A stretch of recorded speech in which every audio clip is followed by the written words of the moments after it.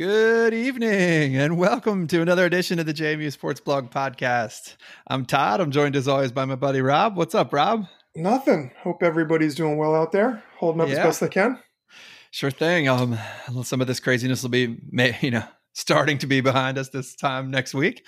So we got good news tonight. We have stuff to talk about, Rob. I'm really excited. There's about like real just sports pure on the sports, horizon. no BS here at all. Yeah, real sports on the horizon.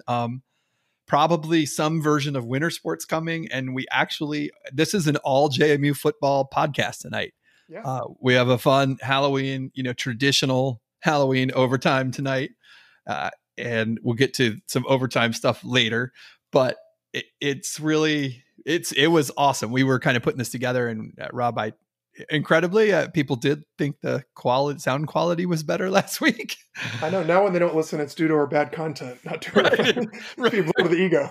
Yeah, and I was glad that a couple people called us out for like, wait, didn't we buy shirts for that a year ago? Yeah, you did. I don't think people understand how intimidated we are by this podcasting technology and how completely overwhelmed we've tried this multiple times throughout the years to be like, we're going to make the switch. We're getting a new platform. We're going to get all new mics, and thank goodness Bernie's just kind of was like doing. Our buddy Rick is a professional voiceover talent. Is that what you call him? I don't know. The talent, yeah. And he finally he started his own podcast, and it sounded great. We reached to him, and he just gave us a full list of equipment and everything to do. So made it much easier and gave us the not so gentle push that we've needed for the past 2 years. Yeah, and it's actually been nice. It motivated me. I can say confidently that we are going to have a real guest again in the next couple of weeks.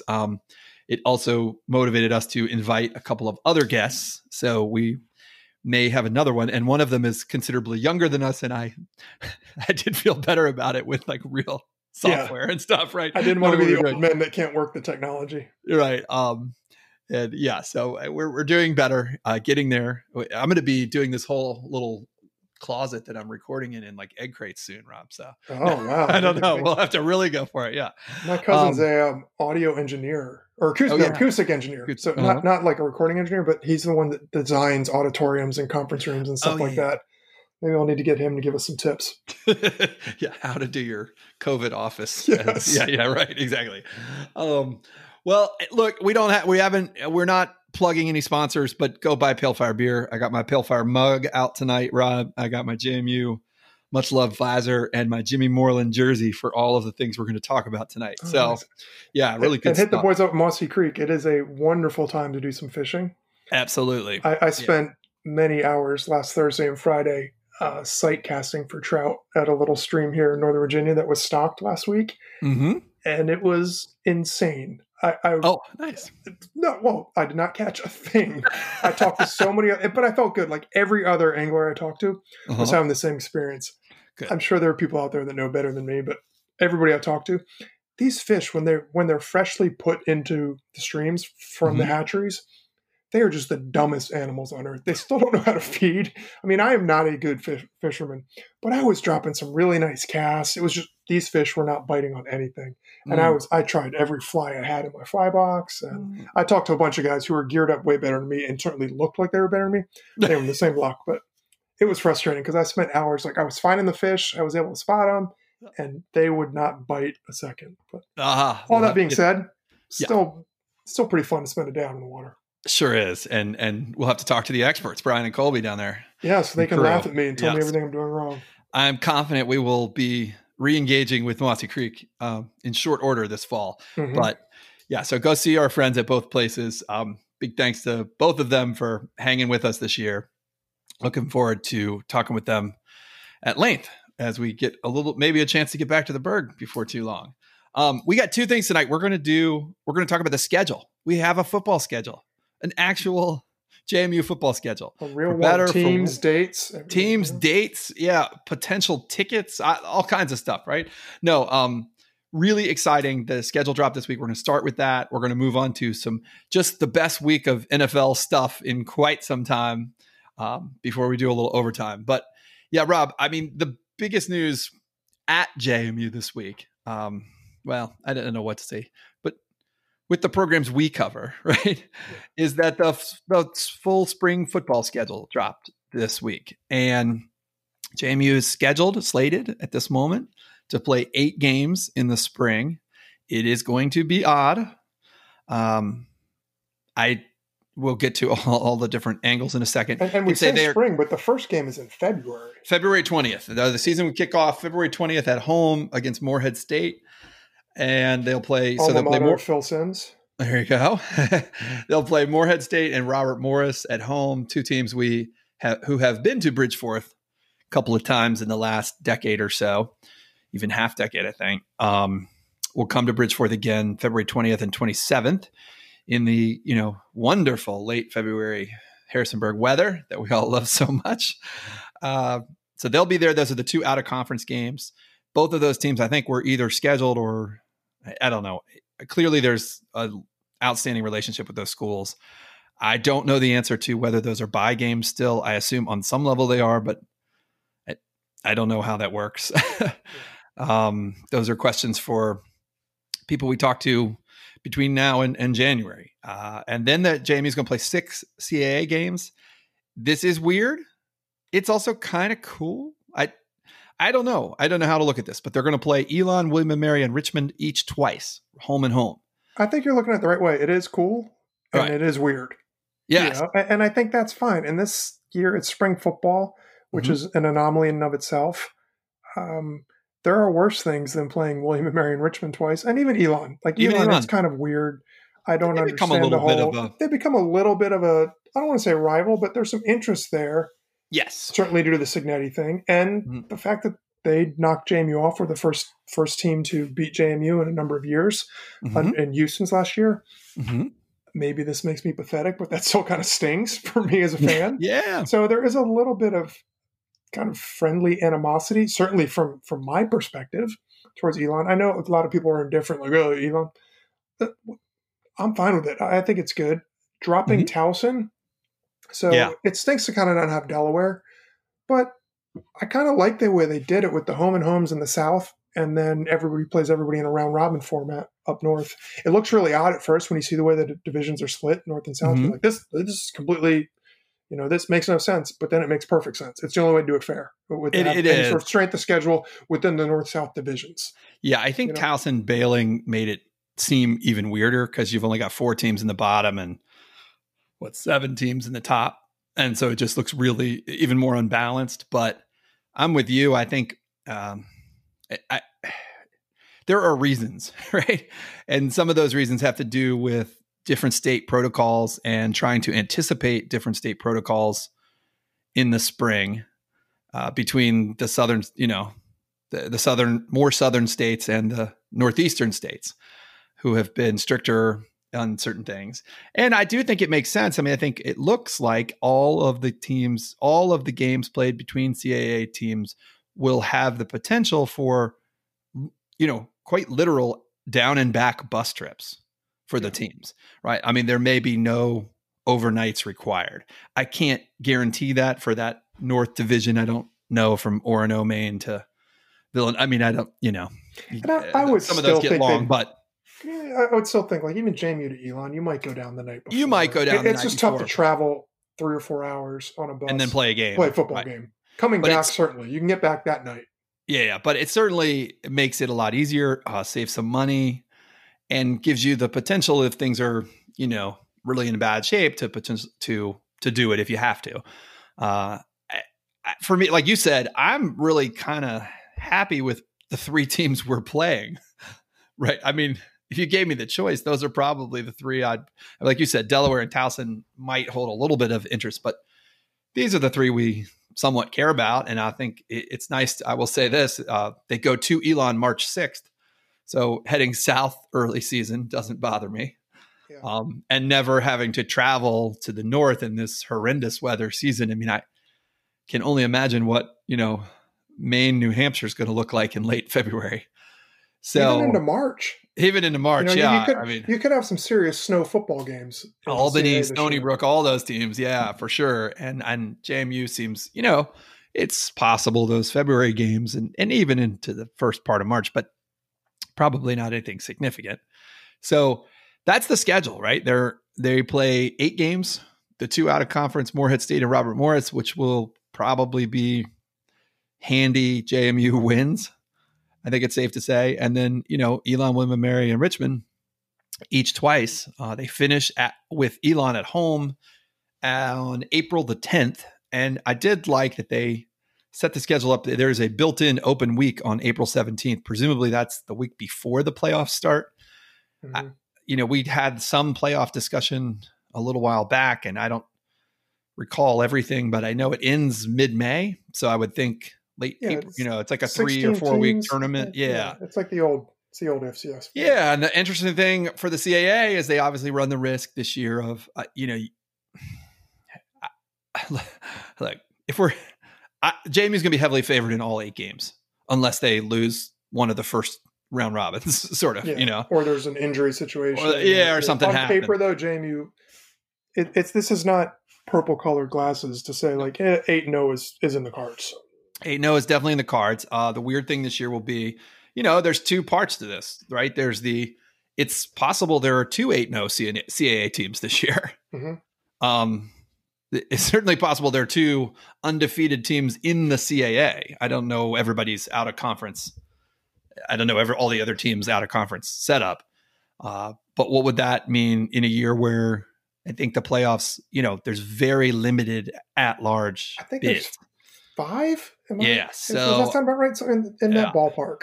Yeah. So, I mean, it certainly would not at all be surprising to have 2 teams from the CAA. It would be almost unthinkable to have 3 this year. So you really need to go 8-0 or at least 5-1 in the conference and win your part of it. The South Pod, the North Pod, there is no conference championship game scheduled. So who knows? That open week on April 17th, I assume is an attempt to give them a little bit of flexibility if one or more of these games have to be adjusted the way we've seen at the college and pro level this fall. So just do double headers.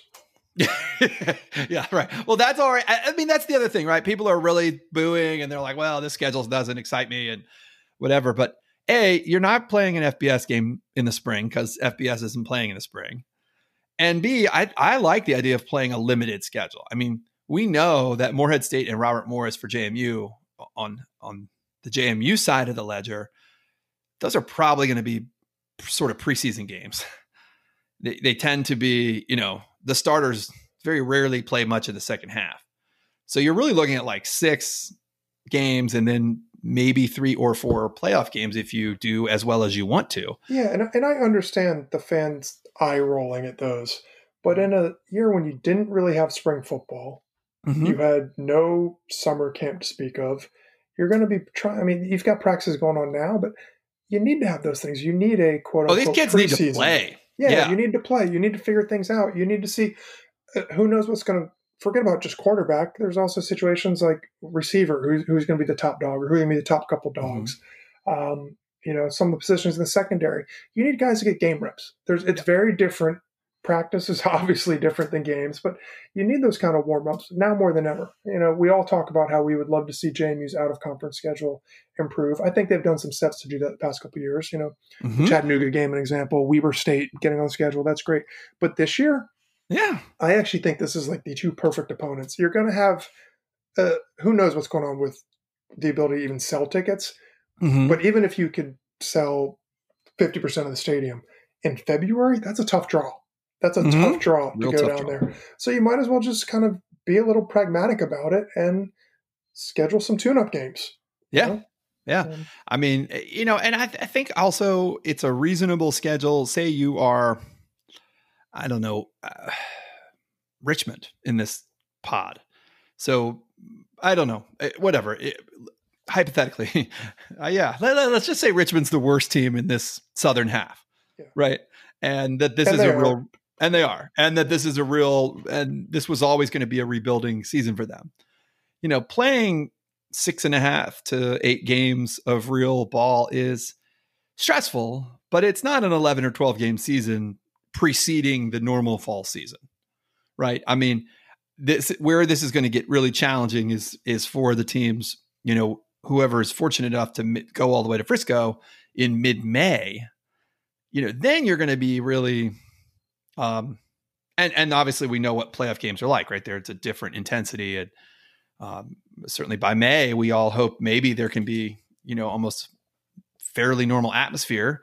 That gets really tough to turn around and come back to camp on August 1st. You get a little bit of the Stanley Cup hangover type thing. You do. Sometimes you see, the teams that go real deep in the Stanley Cup, it's tough for them to come back and play in October in a normal year. And but we're going to see the kids that are going to go to Frisco aren't going to pass it up, right? Whatever schools those are, whatever kids those are, they're going to love it. Of course, and this is one of those things, I don't know, the ship has moved on this. I have some questions, right? I mean, the biggest fear of all is that someone gets injured during the spring season and essentially misses 2 seasons, right? You get injured halfway through the spring season, you miss the rest of that, and then you don't, your injury is the type that doesn't allow you to come back in the fall. That's going to suck. It's going to suck for someone at some school, probably someone at each school. But I think if you ask all the kids right now, do you want to play football? They probably do. So... yeah, I've got a lot of reservations about this, and now more than ever, you need to do a lot of rationalization as a college football fan, as a college sports fan. It is tough. There's no easy answer. A part of me thinks, like, what is the point of doing spring from a kind of athletic department fiscal situation? Like, if you can't sell tickets, you really want to do it because inevitably you're going to need to delay or abridge next fall. But then I think what it gets down to is, the kids need to play. The kids want to play. And I shouldn't say need. It's football. I mean, let's be honest. This is not crucial. It's not life or death. But of these kids that have gone there for a couple of years, in order to continue to progress as student athletes, they need to get reps. They do. There are far bigger problems right now than people not progressing as college football players. It's tough to go a year and a half without playing at all. At a certain point, you got to rip the Band-Aid off and realize, like, it's going to be messy. What can we do? Let's try to make the best of it. And I think spring football is an example of just trying to make the best of it. Anybody who says this is a perfect plan and we're going to play in the spring and then we're going to flip the switch and play in the fall and everything's going to be fun is lying to you or they're crazy. But it's just a situation like you can't continue to plan for when things are going to be back to normal in 3 months because this is proven that we don't know. We don't know. This is kind of like, this is the ultimate example of kind of live for today. You can't be completely reckless, but we can't just keep on counting of like, oh, if we cancel this now, we'll be fine in 3 months. We'll get in the fall. Who knows what's going to happen in the fall? The fall might be a bigger mess than this past fall. God willing, it is not. Yes. But if you've got an opportunity to play, you've got an opportunity to maybe get out there, get some games, have some fun, create a distraction, whatever you want to categorize the point of football being, you can do that. I don't know what's going to happen from a revenue perspective. Nobody does. Ideally, I think the league is going to try to really push for getting these games not off of Flow, but the Flow contract enables schools to sell to local markets or to over-the-air linear television. I think they're obviously going to try to get it on MASN and things like that. This is my next big question is what is the coverage for next season? Yeah, I think Kevin Warner's saying they're going to try to do whatever they can to have something similar to years past. And I think football fans will watch it, right? And especially as we get into late April and May for the playoffs, I mean, a May 14th playoff game, people are going to watch a championship game. Football fans are going to watch that, right? The thing you got to do is, in terms of timing, you could see more weird stuff like, how the FCS championship game in Frisco kicks off at 11 or 12. You're going to see some of that because I know, for instance, like the day JMU plays Richmond, everybody's like, oh, it'll be on MASN while I watch. Well, I think the Mets are in town to play the Nats. There's MASN. Saturday, it's like first week of the season. That could be a 105 game. Right. You don't know. So there are situations like that. We're going to need to be flexible. But maybe JMU says, oh, wow, they talked to MASN and they've got the 105 Mets-Nats game. Maybe you do a 6:30 JMU game. I don't know. But, like, you've got to figure stuff out. I think there is the opportunity to maybe get some new eyeballs on the game. But you're going to need to work around hockey and baseball and basketball. Yeah, there's going to be all these other things that are really big for regional sports networks. Yeah. It'll be weird. I mean, there was always going to be challenges. I do think there's a market. I mean, there's not an XFL. There's not anything else. To see Rashad Robinson make an interception in the spring league the other day, which was good. What is the spring league? I'm not actually in October. Like I saw that and I was like, oh, that must be a practice. Because why would a spring league be having real games in October? Yeah. Was it supposed to be last spring? It may have been. Yeah, and I'm not actually sure, but I think with the XFL going away, at least for a while, there is, as there always is, there is a market for guys who, don't want to give up their career and want to stay fit for, potential opportunities to keep playing. And I think all the guys who didn't have rookie camps because they didn't right, all this stuff, and that's the things that I wonder about. Right, we've heard from a little bit from Liam Fornadel, Mike Green, a couple guys on the JMU roster. I do think about it. It's going to be a lot of interesting things in the spring. The NFL draft is going to fall right at the start of the playoffs, and it's going to be funny to. I mean, guys could get drafted and then have to make a decision about continuing to play after that. But B, you could also have guys not get drafted and then have a real showcase for 2 or 3 weeks against the best competition that FCS has to offer on television to get opportunities. I think JMU and North Dakota State, as we're about to shift gears to, one of the things that has drawn NFL scouts' attention to these programs over the last few years is that they're always playing they're playing forever every year. Yeah. There's a lot of games and those games at the end, a lot of tape. There's a lot of tape, and the tape that you get, it used to be you got the tape against NC State and that was your only tape. Right. And now the tape you're getting at the end of the season against Weber, South Dakota State, North Dakota State, I think the NFL people are looking at that as valuable, something that they can glean information out of that's important to them. Right. Just because the quality of talent on both sides of the ball in the final 8 teams, for example, in the FCS playoffs tends to be really, really strong. Mm-hmm. And so there'll be a lot of interesting things, but we are excited. I think you got Fornadel and Green. I think they're making the right choice, not just from my perspective as a fan who wants to see them on the field, but from their perspective as trying to improve their NFL prospects. There's a difference between Trey Lance, who's a projected first-round pick, correct, and pretty much every other FCS prospect. Uh-huh. You've got some guys, if you're a strong FCS prospect that, people will usually say, oh, maybe a late day 2 pick, mm-hmm, or that's on the high end. That's an awful lot to give up, or that's a big risk to give up your senior year of spring football, as odd as it may be, for the chance that, I'm projected to maybe sneak into the 5th or 6th round. Right.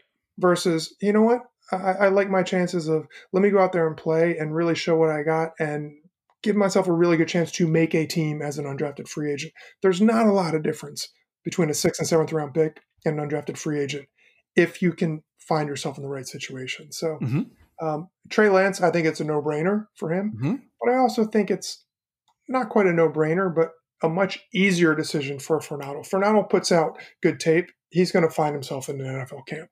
Green puts out some good tape and has a really strong season. He's going to find himself in an NFL camp. And as we've seen over the past couple years, particularly JMU guys, you get into camp, you've got a fighter's chance, better than a fighter's chance of making a roster. Mm-hmm. It's just getting in the right situation and finding a team that actually has scouted you and knows you bring to the table and is bringing you in not just as a practice body, but as somebody who has a chance of making the roster. And I think that's the situation that Fornadel and Green find themselves in, more so than guys who are really looking at being, day 2 or even day 3 draft picks. Right. I can tell you, James Robinson from Illinois State has been enhancing my fantasy teams all year. So it's certainly out there. And I don't know if you have anything else on the schedule, Rob, but I want to talk NFL. It was a big weekend. It's a huge weekend. And I'm so glad that everybody in the JMU world jumped on board this weekend. And we're about to have an absolute explosion of JMU Twitter this weekend. Mm-hmm. But our boy, Jimmy F. and Moreland, was pretty much, he really made the play to cause the safety to start the Washington runaway from Dallas. I thought Collins started the play, and then Jimmy kind of was the one who actually tackled the guy. He actually got the guy. He actually got the guy now. And Jimmy played. I mean, I watched pretty much the whole game this week. I You mean, know, he played 80% of the game on defense. I mean, he's in there pretty consistently now. And, you know, look, it's Dallas. We'll get to Dallas in a little bit, but the Redskins played better last weekend. And part of it is that there seems to be some, I don't know what to say. There's a little bit of Rivera putting his stamp on the guys who are producing are going to play, not the guys with the contracts, I guess. And, you know, like there's no legacy right now. And Jimmy was clearly a part of the group that played this week and played well. I mean, he was involved.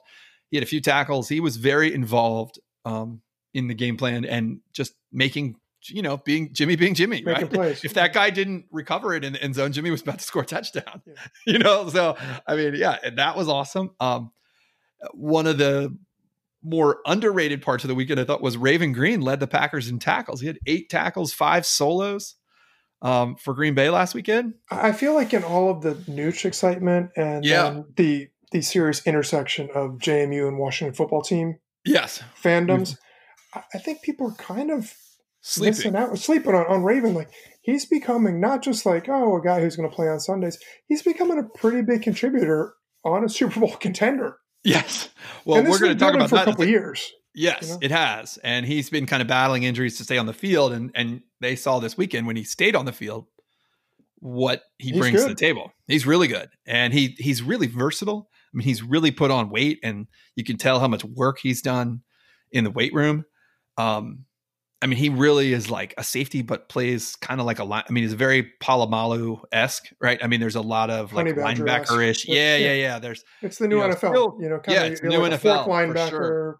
Safety who can also cover, you know? Yeah. So that was incredible news. And then I really enjoyed another guy, Dean Marlowe, who's been, I think, under the radar for a few years for us. You know, he goes back a few more years at JMU, but he had a sack this weekend for the Bills. You know, I was excited about the sack because I'd watched a couple Bills games or little bits of Bills games, and it seemed like he was mostly playing special teams. Now, he's played and he's been on the Bills for 3 or 4 years now. So it's not, you know, he's clearly a part of their plans, but it was good to see him on defense and then get the chance to make a play and do so.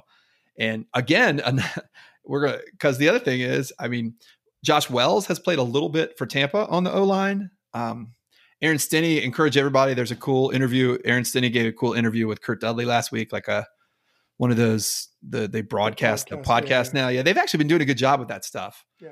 I enjoyed the one they did with Jeff Polglaze and Kevin White this week, too, on the leadership front. So pretty cool stuff they've been doing. But both Wells and Stinney, I mean, Wells and Stinney are playing for Tampa, Marlowe playing for Buffalo, and Raven playing for Green Bay. We really could have a JMU player in the Super Bowl get a ring this year. Now, I know. Well, Marlowe was part of that. He was part of the Panthers team. I think he was on the practice squad, but he also was. I mean, people are going to laugh at us, but there were articles about him being kind of like the hype man for the Cardinals, and not the Cardinals, for the Panthers. And this goes back to my notion as somebody who rode the bench for a couple of years in high school when I played. Like, practice squad players are real players. Let's not look down on that. We all love to see Nooch getting real snaps, but it's a big deal. So this is not a situation where Marlowe, he was just on the practice squad in Carolina for a couple of years. That counts. That absolutely counts. And it prepares them and it teaches you how to be a teammate and get out there and grind. And then you can jump at the opportunity you get in Buffalo or wherever. Mm-hmm. So, yeah. And I think we're seeing that. I mean, you read the stuff and you really read between the lines with Washington about Jimmy. There is this, you know, it helps when you're a good guy, like in the locker room, on the field, when your teammates like you. People want to be around you. Yeah. People want to be around you. You work hard. Your coaches like you. Enthusiastic. You know, yes, you're super competitive, and JMU is certainly producing that group. And lest I forget, I guess Daniel Brown's still playing for the Jets, and Rondo Carter on and the Jets still count at the NFL. The Jets do. That's still professional football. Count that. Yeah, they're probably not going to the Super Bowl. No. But obviously, the big news of the weekend, and we're burying the lead here, is Ben DiNucci is the starting quarterback for the Dallas Cowboys. Let's say that again. Ben DiNucci is the starting quarterback for the Dallas Cowboys. Yeah. I don't. on Sunday Night Football. He is actually playing for the division lead, as sad as that is, on Sunday Night Football this week against none other than Carson Wentz of North Dakota State fame and the Philadelphia Eagles. Sometimes rivalries get built in strange places. Look, Ben, the big story last week before we even get to this week was we all went crazy, 2 Monday nights ago or a week ago Monday, when Ben got in the very last series against the Cardinals and handed off 3 times. Nothing had happened to Andy Dalton. The Cowboys were just getting their ass kicked. And we were very excited to see him make his debut, and we thought this is all nice, and we thought maybe he'll play next week. I hope he gets to play in Washington. Unfortunately, we did not want him to play in the way that he had to play. There was just a terrible, one of those just awful hits. No, there's we don't need nothing. There's no place for that in the game. No, that was just ugly. Yeah. So Andy Dalton went out with a concussion. He has been in the league's concussion protocol a week, which is surprising to absolutely nobody who watched that hit.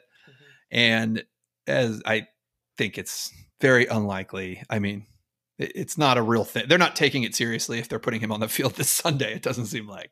No, that's right. And, a good thing to me, I think it's been funny to watch sort of the national story from DiNucci came in the game on Sunday against Dallas, Washington, right? And first play is a pitch to Zeke and it's a botch. And I don't really know, DiNucci was kind of nice about, he took the fall for it after the game, but I also saw some interviews where Zeke was pretty cool about it too, being like, yeah, it was on me. But some miscommunication, maybe not the best play call for your rookie quarterback right there in the first play. Cowboys offensive line is in shambles. It's just horrendous. Washington looked like a Super Bowl contender because they were playing Dallas only last week. They do have a good defensive line. It's not a great team by any stretch, but they've got a good pass rush. They do. But second play, Ben comes right out of the huddle and he makes the best play of no doubt, no lie, not exaggeration. The Cowboys' best play of the game. 31-yard completion down the sideline to Amari Cooper on that little hole in the cover 2 between the corner who lets you go and the safety coming over. I've seen some, I've watched it about 1 billion times this week, and you could argue as to whether if he had gotten it a little bit more out in front, maybe Cooper goes to the house, right? You also could say maybe the safety, I don't know. It's his first throw of your career.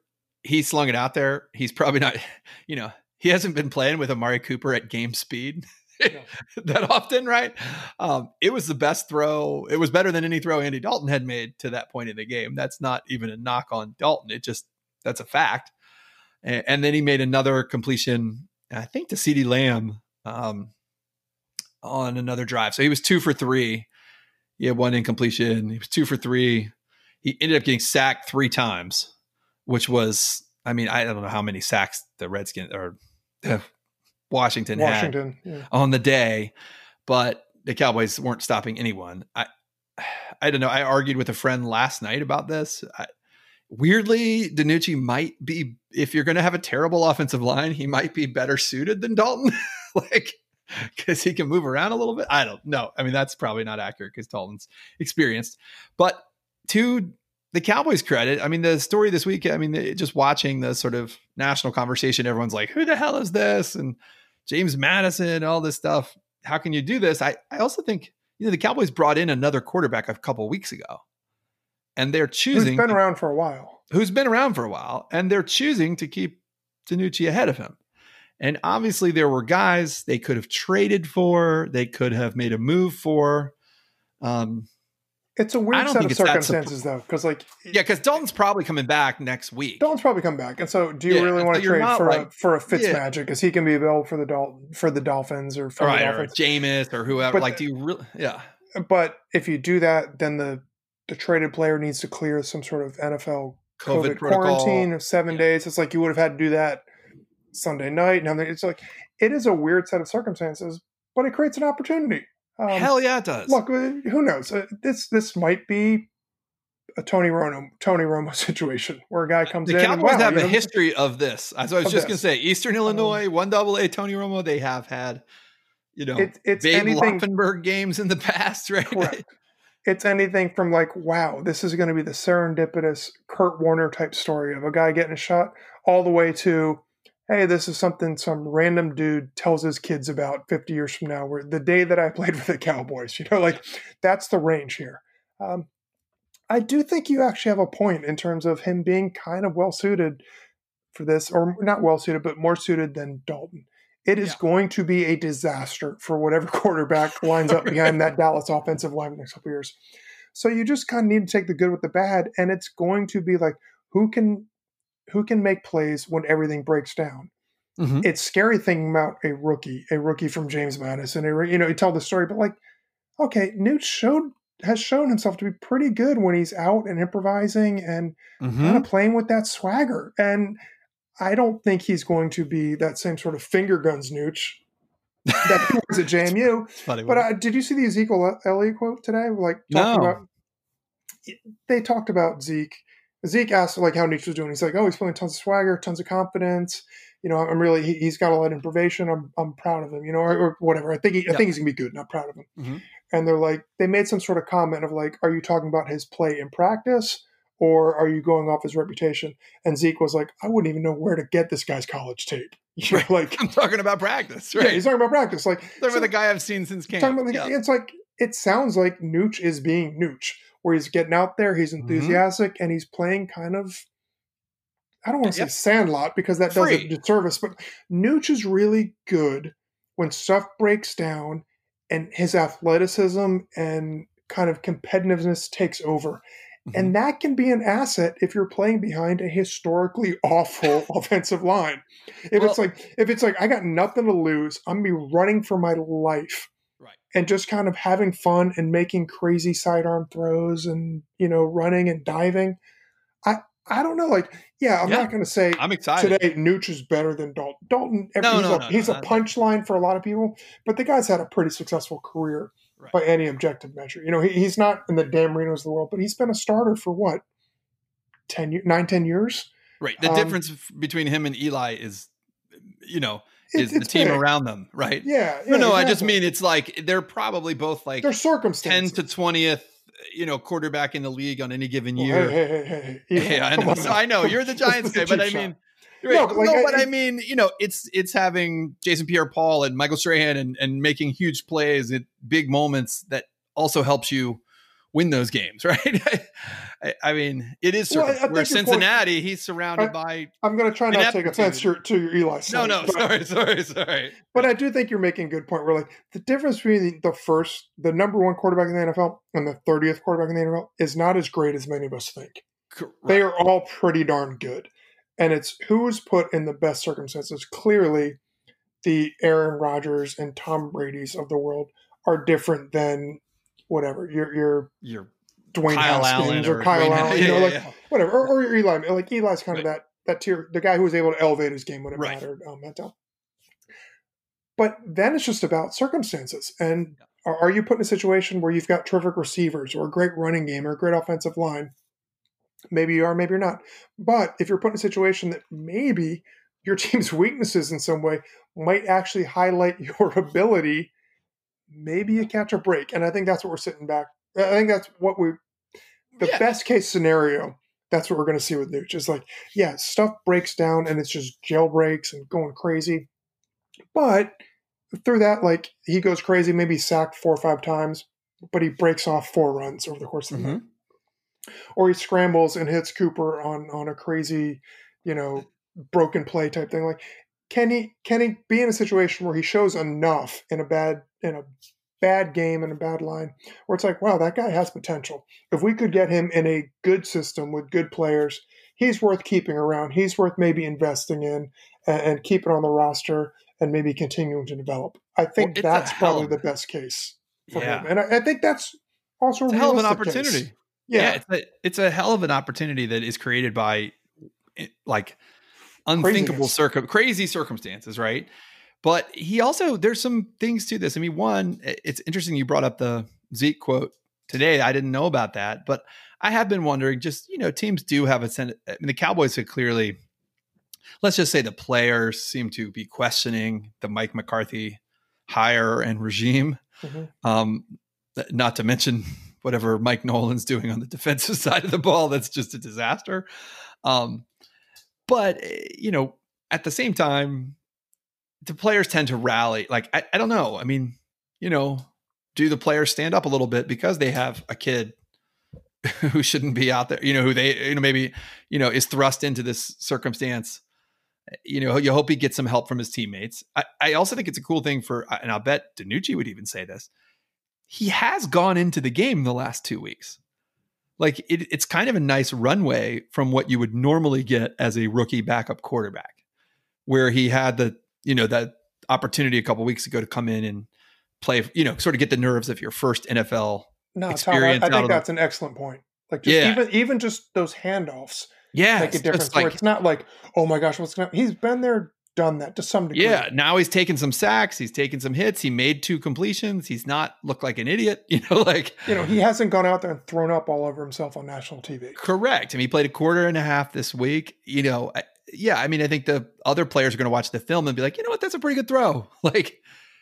What's also funny to me is hearing people talk about like, oh, he's got a strong arm, which is something that so many JMU fans questioned. I mean, I was waiting for people to come out this week and be like, Cole Johnson should be starting for the Cowboys instead. Like, it makes me laugh. It's 2 guys who are accused of being Nooch, apologists. When we said he was good enough to start for JMU and good enough to take him a deep playoff run, and he proved that he was. But like, the guy has a lot of talent, and he's got that confidence. Like, this is one of those situations where he's kind of playing with house money. Yep. Oh, yeah. Well, that's the thing that's so crazy about this, Rob, is that if, in any other year, this would be a funny story at the bottom of the league where like the third string guy would come in and you'd say, Ben is the perfect guy in this situation because it's like you want him to come in and sling it. Mm-hmm. You want him to come in and play with that, I don't know about the finger guns, but the swag that he had his first game at JMU when they're down in Raleigh playing NC State. Mm-hmm. He wasn't perfect. He threw a pick in that game, but he also made some cool plays and kept JMU in the game, right? And it's just this insane circumstance of this, all-time historically bad division that makes this game have any stakes at all, right? And a coach he got drafted through some weird elevator ride. Yes. You were my cousin. Your brother was my coach. And it's a coach who, being kind, is on the hot seat. So it's like, you know what? If he didn't get this situation to show what he's got, you think about what that could be one of those situations where it's like one and done. Kyle Lauletta. Yeah. Kyle Lauletta from Michigan, some of the Giants. Make your one mistake and then you're just boom. And I think he signed with somebody in the practice squad, but it's just one of those things. Like, you can be a late round draft pick or a backup quarterback, and if you don't have somebody supporting you or somebody who understands why you brought in the team, they're going to bring in their own guys. Right. You talk about coaches bringing in their own guys for assistance. Mm-hmm. You also see a lot of coaches, you're seeing it in Washington, who bring in their own guys for Kyle backup Allen. QB. Kyle Allen, that's my guy. It's great when you think about Mike McCarthy, the quarterback whisperer. He developed Aaron Rodgers. Oh, he saw something in Nooch. You get so excited about that 2 months ago. But now you're like, ooh, Mike McCarthy, the guy who's going to be fired at the end of the season. Sure. It's a little bit like, ooh, scary. Like, now Nooch has an opportunity through these weird set of circumstances to, going back to what we said about Green and Fernando, to get some tape out there and show some stuff. So it's great. It's cool. I hope he does well. I'm not going to lie. I'm a little bit nervous a lot nervous for it, just because of all these things we've talked about, these things that give him opportunities to shine, the bad offensive line, the fact that the team is, really so down, nowhere to go but up. There's the potential there for a wonderful story. There's also the potential for him getting sacked 8 times and the receivers giving up and not running routes and, the locker room implodes, blah, blah, blah, blah.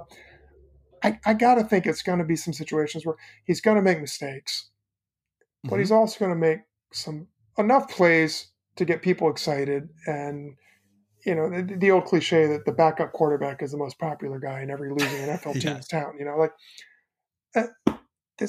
it's a tough situation, but it's also maybe the best situation for a 7th round pick who was going to need to catch a couple breaks in his first couple of years to even stay in the league. And yeah, big time. I'm not trying to disrespect him at all. I'm a Nooch fan, but it is incredibly difficult to make an NFL roster.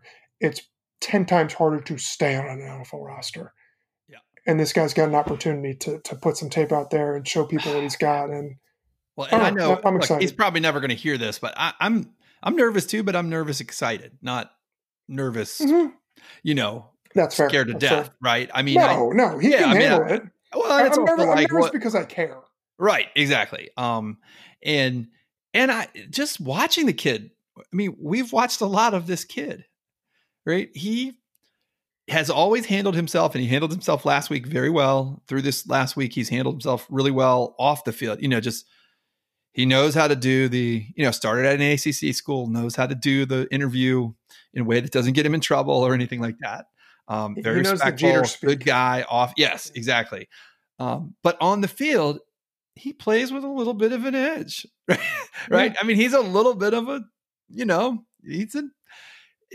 he thinks he should be out there. And I know he won't listen to this, but I just hope, my hope is Nooch, do you, right? I mean, just keep being you, right? And do come out there the same way you came out at NC State, the same way you came out the week after you threw the pick at West Virginia.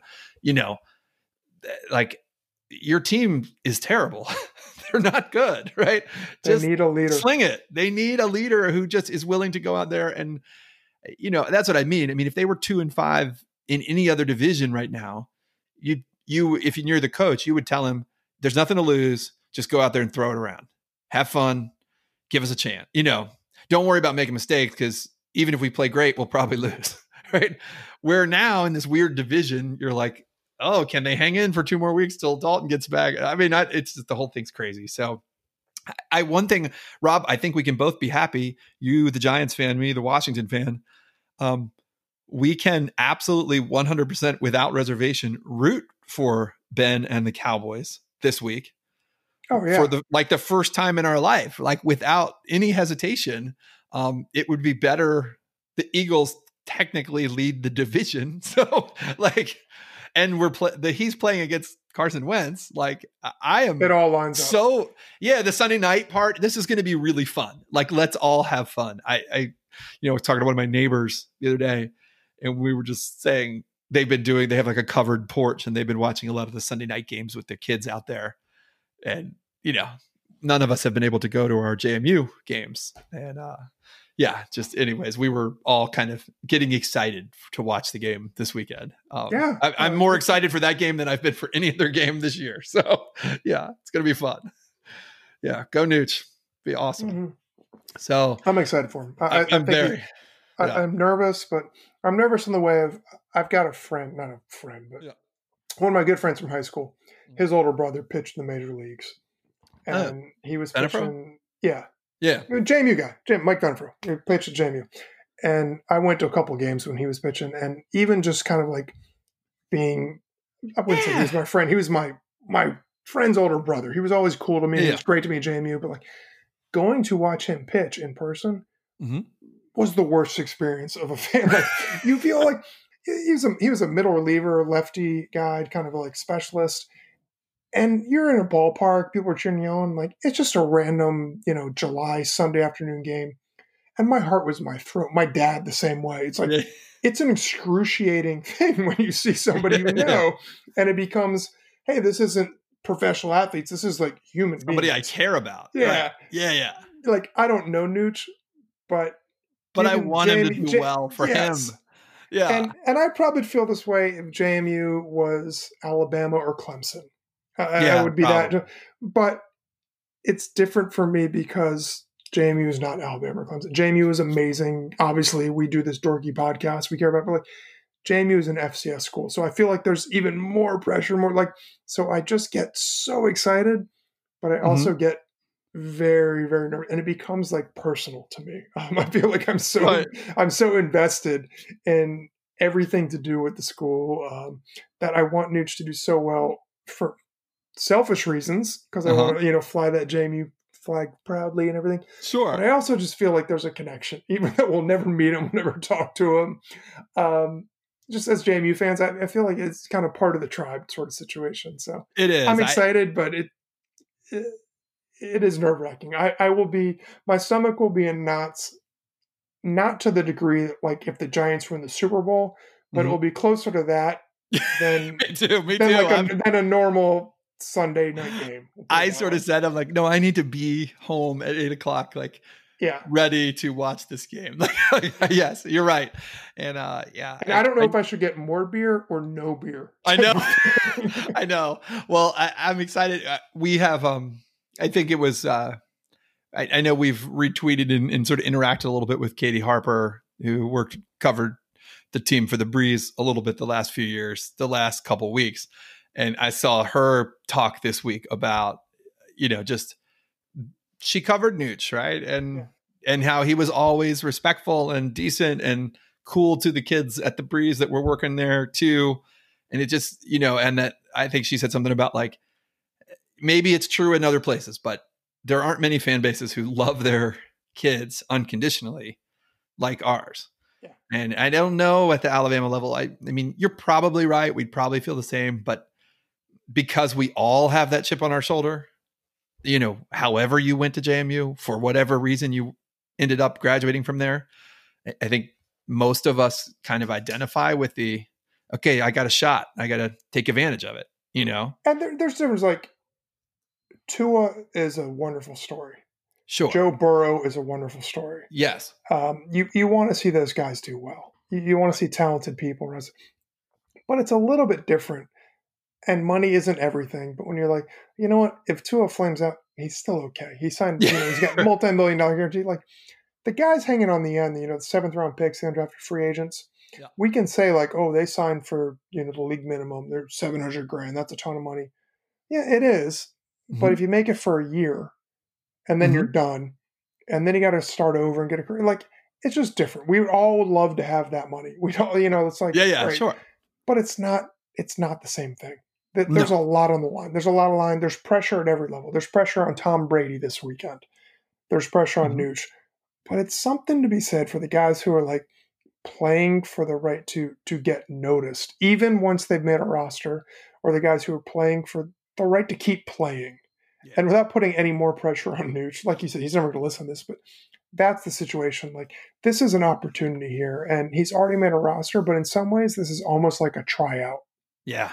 If that makes any sense. No, it does. And I mean, I saw Rondell Carter tweeting about it last week, when Nooch got in the game last week. Like, these guys all understand it is opportunity. It is just being in the right place at the right time. And if one of them gets the chance, they all root for each other. Yeah. The guys that are in this spot, that could happen. I mean, well, Jimmy has another about that. Delvin, when he was on our podcast, and, like, I was excited about the Giants, and he was like, Rob, I'm not really a Giants fan. He's like, I hate to break your. He's like, I've got friends in the game. I'm a fan of players, and I'm a fan of the game itself. Yep. That made perfect sense to me. Mm-hmm. Even as somebody who's an outsider who's never experienced anything close up, I can completely understand how, as a player, you would just root for guys to get their chance in this business. It is, you read all about the just get the chance to maximize your opportunity, right? Yeah, absolutely. And when you're a guy who's drafted in the 7th round or undrafted, it's a totally different world than guys who are going to get 3 or 4 chances because they were drafted high, because of pedigree or program. Well, like, I'm a huge Joe Burrow fan. Yeah, I love LSU. I've been thrilled to see how good Burrow is doing. I think he's got a tremendous future. He's awesome. Yeah.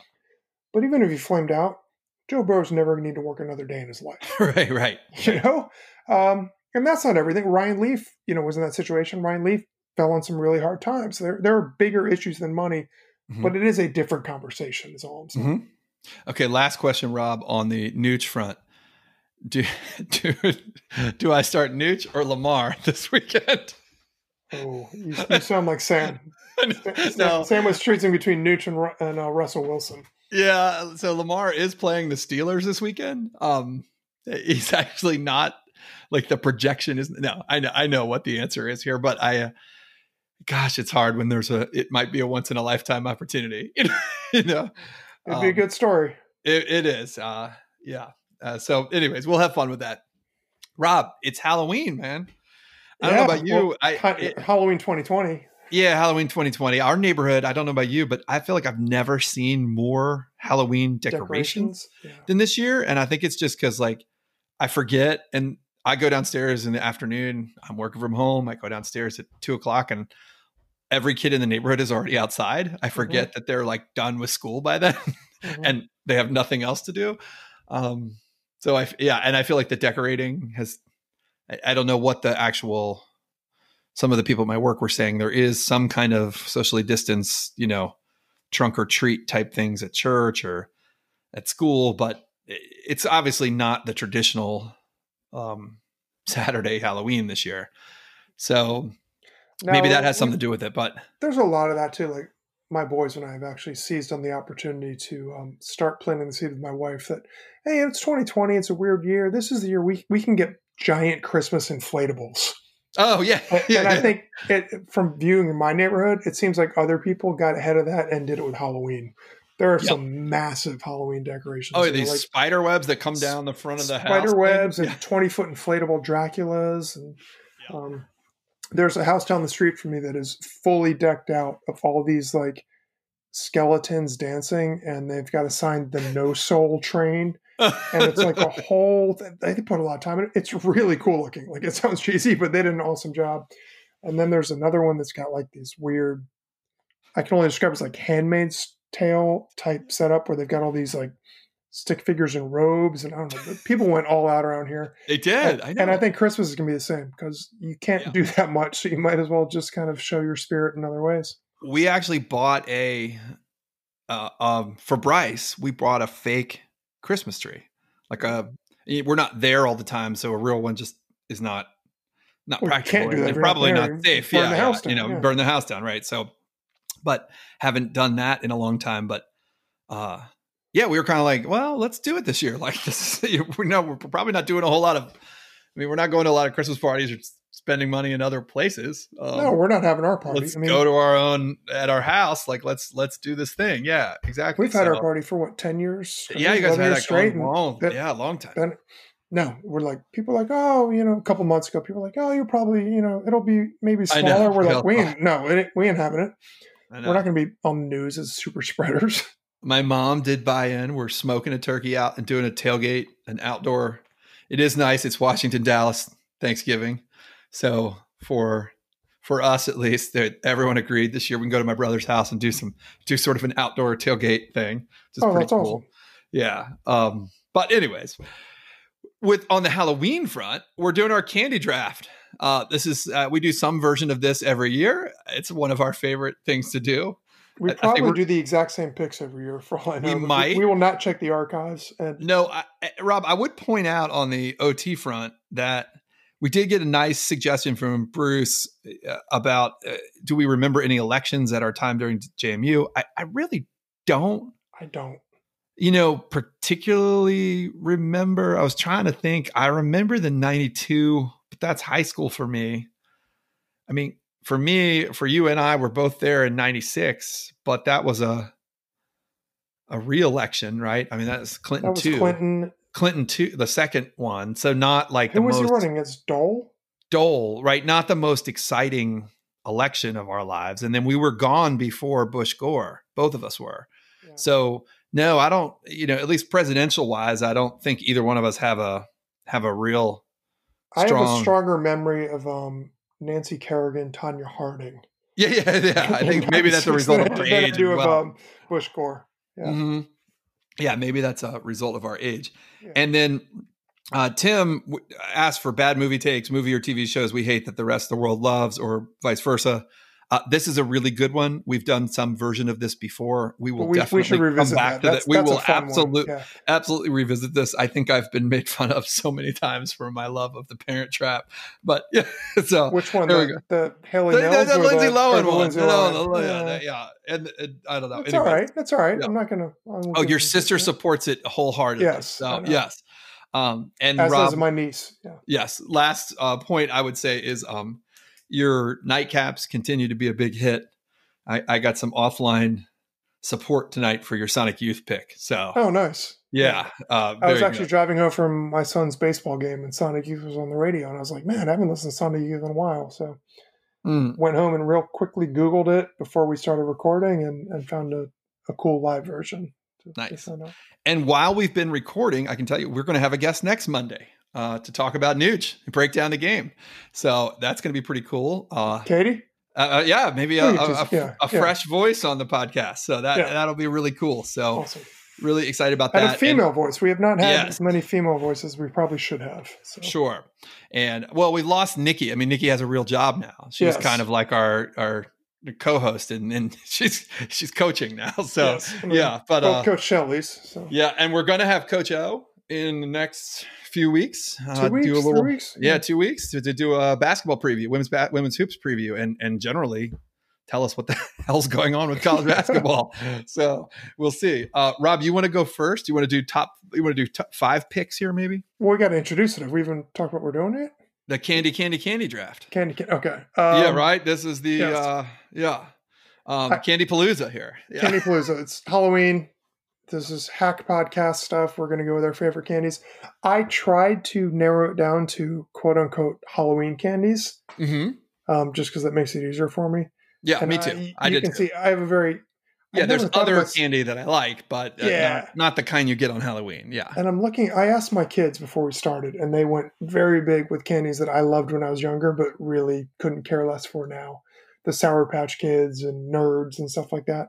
I'm looking at my list. I've got a very heavy chocolate balance or chocolate bias. I do too. I thought about Nerds. I did think about Nerds, but I don't think of myself as like a chocolate guy. But no, I'm not either. But well, my big thing, Rob, is that I have how do I say this on the podcast? I have been reinvigorated to the wonders of regular chocolate in the last couple of years. Yeah, I lived with the tyranny of dark chocolate and quasi health food for many years. And now I am fully back into embracing the best of the best of the milk chocolate delights. Yes. I'm the other direction. So I will just start with my, that'll lead me to this.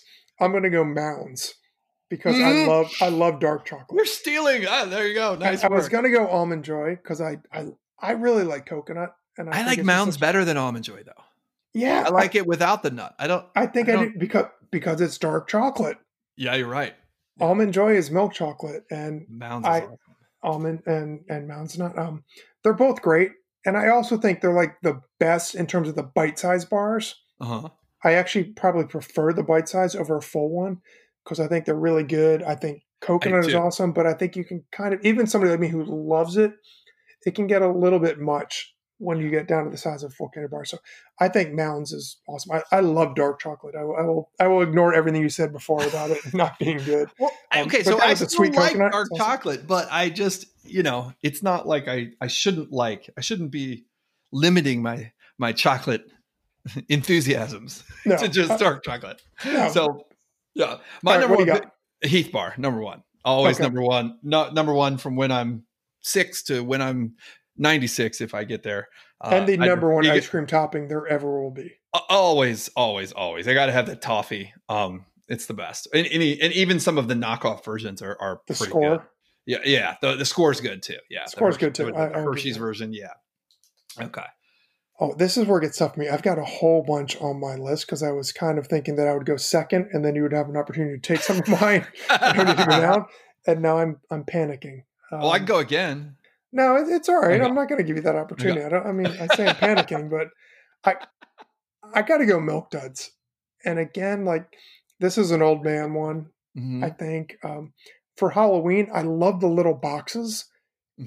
It's like you get 3 or 4. The little, that's a perfect size. It's a perfect size. And it's a perfect size to like shove them all in your mouth and then merge into one big chocolatey caramel candy. Like, I don't know. I think Milk Duds. I was going to go Milk Duds or Whoppers, but Milk Duds is the clear favorite. Whoppers are good, but they're not anywhere on the same. They're not on the same playing field when you really come down to it. So. Wow. So Whoppers are my historic favorite, and I will take them here. But I have fallen off. Whoppers will be my honorable mention. Yeah, I have fallen off a little bit. I will say that malt is a malt, like a shake with malted milk is my favorite. Like I love that. The best. Like malt as an ice cream topping is fantastic. Yes. But yeah, Whoppers have fallen off a little bit for me. I actually prefer them more at the Easter time in the Robin egg form. When you don't have the variety that you do at Halloween, but I'll take Whoppers here. There you go. Whoppers for me, like I really like Whoppers. For one, because there's many children who don't like them, so you can get a lot of them when you and they're like, "Oh, you like those?" I'm like, "Yeah, they're terrific." But it's kind of that was one of my backup picks. It's not the top tier. Okay. And so we're doing 3 picks. So this is my final. We can do 5 picks. I don't know. We can do 5. We can do 5. 4 or 5, whatever. Yeah, I get. I'm going to continue with my dark chocolate theme, Milky Way Dark. Oh, does that leave me regular Milky Way? Which is a great pick. I think a regular Milky Way is good. I know everybody talks about Snickers and the peanuts and people kind of caramel, more caramel. Yeah, more caramel. Nougat. Exactly. The nougat is good. I know people kind of either love Three Musketeers or not, but I feel like Milky Way is the happy medium between two terrific candy bars. Mm-hmm. And for me, the dark chocolate is just that extra little bit that puts it over the edge. Yes. That's a good call. Yeah, I mean, very good in the bite size. The Milky Way Dark is very good in the bite size. That's a good call. Yeah. So I guess I could just take regular Milky Way, but I'm going to take Butterfinger here because I still like a Butterfinger. I don't know. I mean, everybody has disagreements on this one, but I definitely like Butterfinger better than Twix, which is weird to me. But what's the there's Butterfinger, and then is it Fifth Avenue? Is the other one the other peanut butter? Like Butterfinger's. Yeah, Butterfinger's kind of. I don't even know what to. Yeah, it's like the peanut butter crisp type thing. Yeah, but then isn't. But Fifth I actually like Butterfinger better than Twix or Kit Kats. So I don't know. I guess I just like the Butterfinger. So yeah, I like the texture. I really. Me too. That's what I like. The flakiness. The way it falls apart. Yeah, exactly. I love that. I love the kind of crispiness or how it falls apart. But for whatever reason, I prefer the Fifth Avenue, where it's like the Hershey's that makes sense. Mm-hmm. And I don't typically love Hershey's chocolate. I like Hershey's Kisses. Whatchamacallit? Is that a Hershey's one too? That's that's good. That's very good. Yeah, I mean, you don't get that at Halloween really that often, but that's a good one too. Yeah. But for example, like I love the Butterfinger texture, but I like the overall taste of the Fifth Avenue. But that's good. I respect that. And didn't Bart Simpson endorse it? So that's yeah, that's true. Yes. The Simpsons predicted this whole 2020. So yes. Well, since you just kind of threw it out there as you don't want it, I guess I will take it now. Where I love Twix. Nice. Yeah. I love just the cookie bar and the caramel. And 2 of any candy is better than 1 of any candy. That is true. Especially if you're like eating it at work or something. Yeah. And you can sort of save the second one. Like it feels like it lasts longer. And you can also fool yourself because they're skinnier. So you feel like you're getting more, but you're also eating less junk food. So it's like the perfect mind meld of like, how can I twist this into, no matter what I think, it's the best scenario for me. Yes. Well, so I wanted to do a non-chocolate,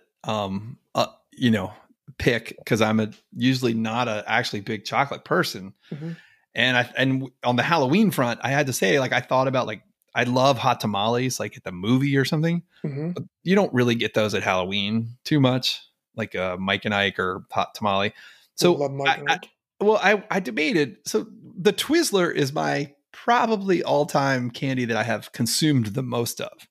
If I went back to when I was 3 till now, I love Twizzlers, but Twizzler has been overrun by hideous offshoots, like Twizzler themselves. I'm not talking like Red Vines or some other, semi Twizzler, but there's like 18 flavors now, and some of them they're all terrible. Just give me the red Twizzler. Like there's like a creamsicle one now. I mean, there was always awful black licorice. It's just terrible, and now there's like soda flavor. I don't know. There's just like 15 flavors when I go to the store now. Just give me the red Twizzler. I want the red Twizzler. No. Give them all to the me. Air through. Oh, it's no. So yes. No. Give them all to me so we can throw them out. They taste like bad plastic. Like to me, it's not even, it's like, oh, do I want a Twizzler or can I just take a bite of an extension cord? They're just terrible. And I say this, I'm finally in a place. How dare you? whatever. I'm a middle-aged man. I'm finally comfortable enough to admit that, like, I hate Twizzlers. I tried so hard to love Twizzlers because they're like the cool candy, particularly when you go to the movies. Like, and I'm talking like the heyday movies, like when you go see Ghostbusters or Back to the Future, and everybody get the Twizzlers and their cherry Coke, and they would suck, they'd use it like a straw. I was like, oh, that looks so good. And it was just terrible. It tastes like nothing. It's awful. So It's toxic. And people were like, they're juicy. I'm like, they're juicy? For years, I questioned my own taste buds. It's like, what is wrong with me? Like, how come I can't have this joy that everybody else has?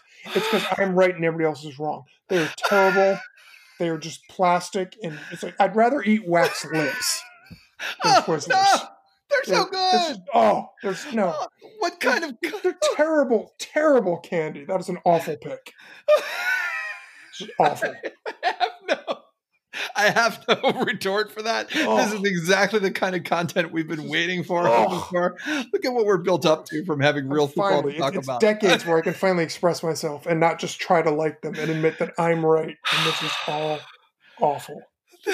This is how I feel about 85% dark chocolate, whatever nonsense. Yeah, I get that. I'm like, just give me gin. I don't spend $6.50 for a chocolate bar. Right, exactly. Yes. Yeah. Okay, I was gonna you get one more here. I was kind of torn between peppermint patty or junior mints. I like that, but I got to go different. I got to go non-chocolate. And I'm sure after me just going off on Twizzlers, I'm probably going to get the same sort of reaction, if not from you, from somebody else online. But I love Tootsie Pops. Tootsie Pops? Yes. That's an old school Halloween candy. I will say that. Yeah. How many likes? I really like Tootsie Rolls, which is a very old man thing to say. It's a good candy. Well, I like those Brock's flavored things you get at Christmas time too. But you used to get a giant in the bulk. Yeah. Yes. I think Tootsie Pops are far superior to Charms and the Blow Pops. I actually like way superior to Charms. I like the actual lollipop candy as a standalone. Sure, with that little ring around the edge that you can like bite on a little bit. Yes, I think it's great. I like the raspberry flavor. Teeth destroying. Yeah, I'm kind of iffy on the chocolatey flavor, but all the others I think are amazing. I think that's a very underrated old man candy. So I'm going to go Tootsie Pop, and also one that you frequently can take from your kids because they look at it as the lame old man candy. Yeah, it's trash candy then. It's just like a throw in. Yeah, it's like nowadays kids treat Tootsie Pops like I used to treat Mary Janes.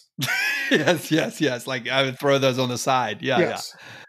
Oh, all right. So what do you got? What's your last one? No, I think I'm about out here. I was trying to think. I think I said I like the whatchamacallit, but that's not really a Halloween candy. Oh no, that's a very underrated candy bar. It is a super underrated candy bar. It has like a lot of stuff in it. All the stuff we talked about. Not too much stuff. No, you're right. It's like just the right amount. It's like everything but the kitchen sink except the kitchen. Like it's I don't know who makes it because I feel like it doesn't come in any of the variety packs that you get. Like no, it's its own thing. Yeah, but everybody I know who likes it really likes it. Yeah. And used to have amazing commercials in the 80s. It did. Well, hence why I probably have a warm association with it. Yes. Yeah. If it came on after like Ninja Turtles or Mask, I probably liked it. No, that's good. You've redeemed yourself after the terrible Twizzlers split. Twizzlers are great. But not the other flavored Twizzlers. Sorry. All right. No. Well, Rob, this is awesome. I love the Halloween episode. It's always fun to do a candy draft. Thank you to everybody who suggested things today. We're going to come back to a couple of those for sure. That was Andrea. That was at House of Clay. So one of our sort of longtime interactions on Twitter who reminded us it was time to do favorite Halloween candy today. We appreciate that. We definitely appreciate that. So look, everybody, whatever you got to do, do your duty the next few days.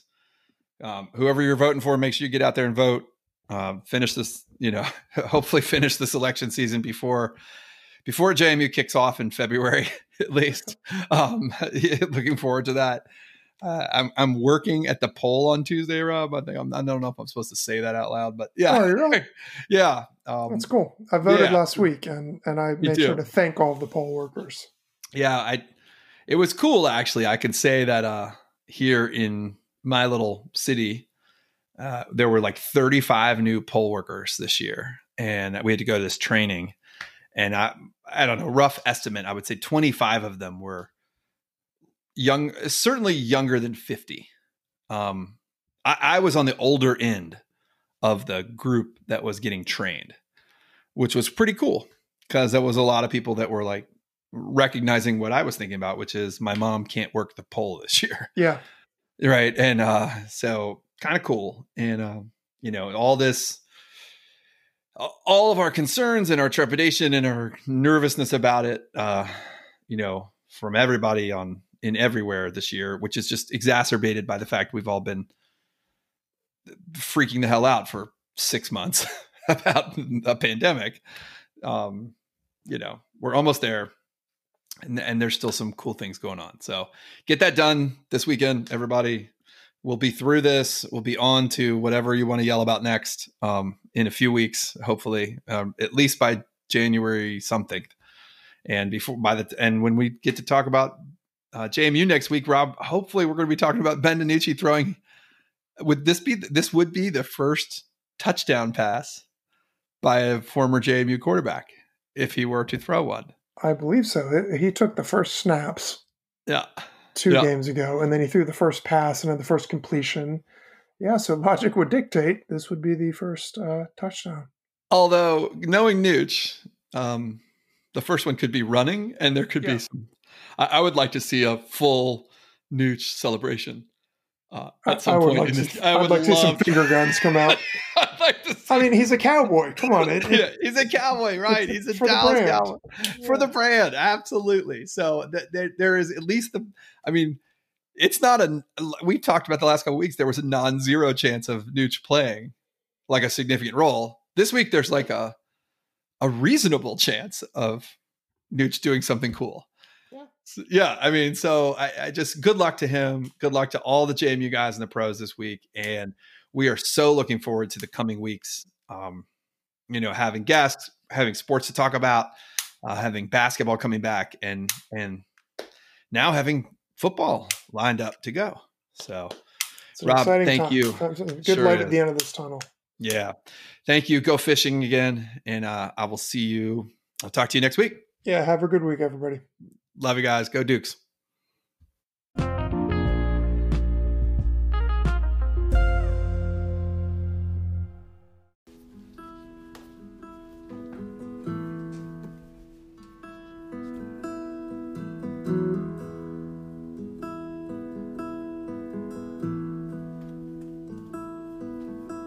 Let the television burn, babe. There's a riot in the street. They said the wolf was at the front door. He was lying at their feet. We felt a change, but ain't it a shame how it all turned out? It was a long time coming. It's a little late now.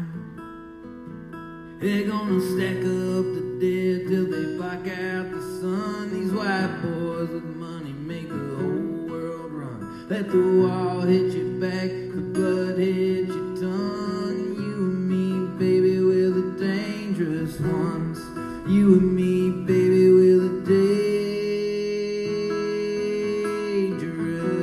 ones.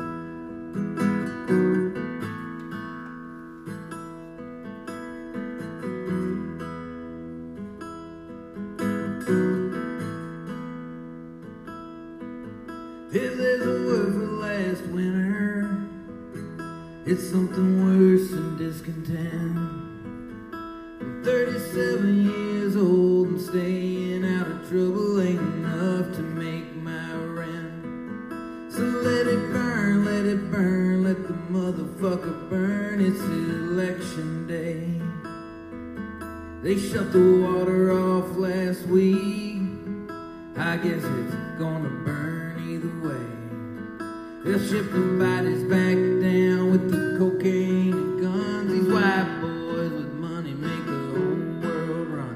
Let the wall hit your back, the blood hit your tongue. 'Cause you and me, brother, we're the dangerous ones. You and me.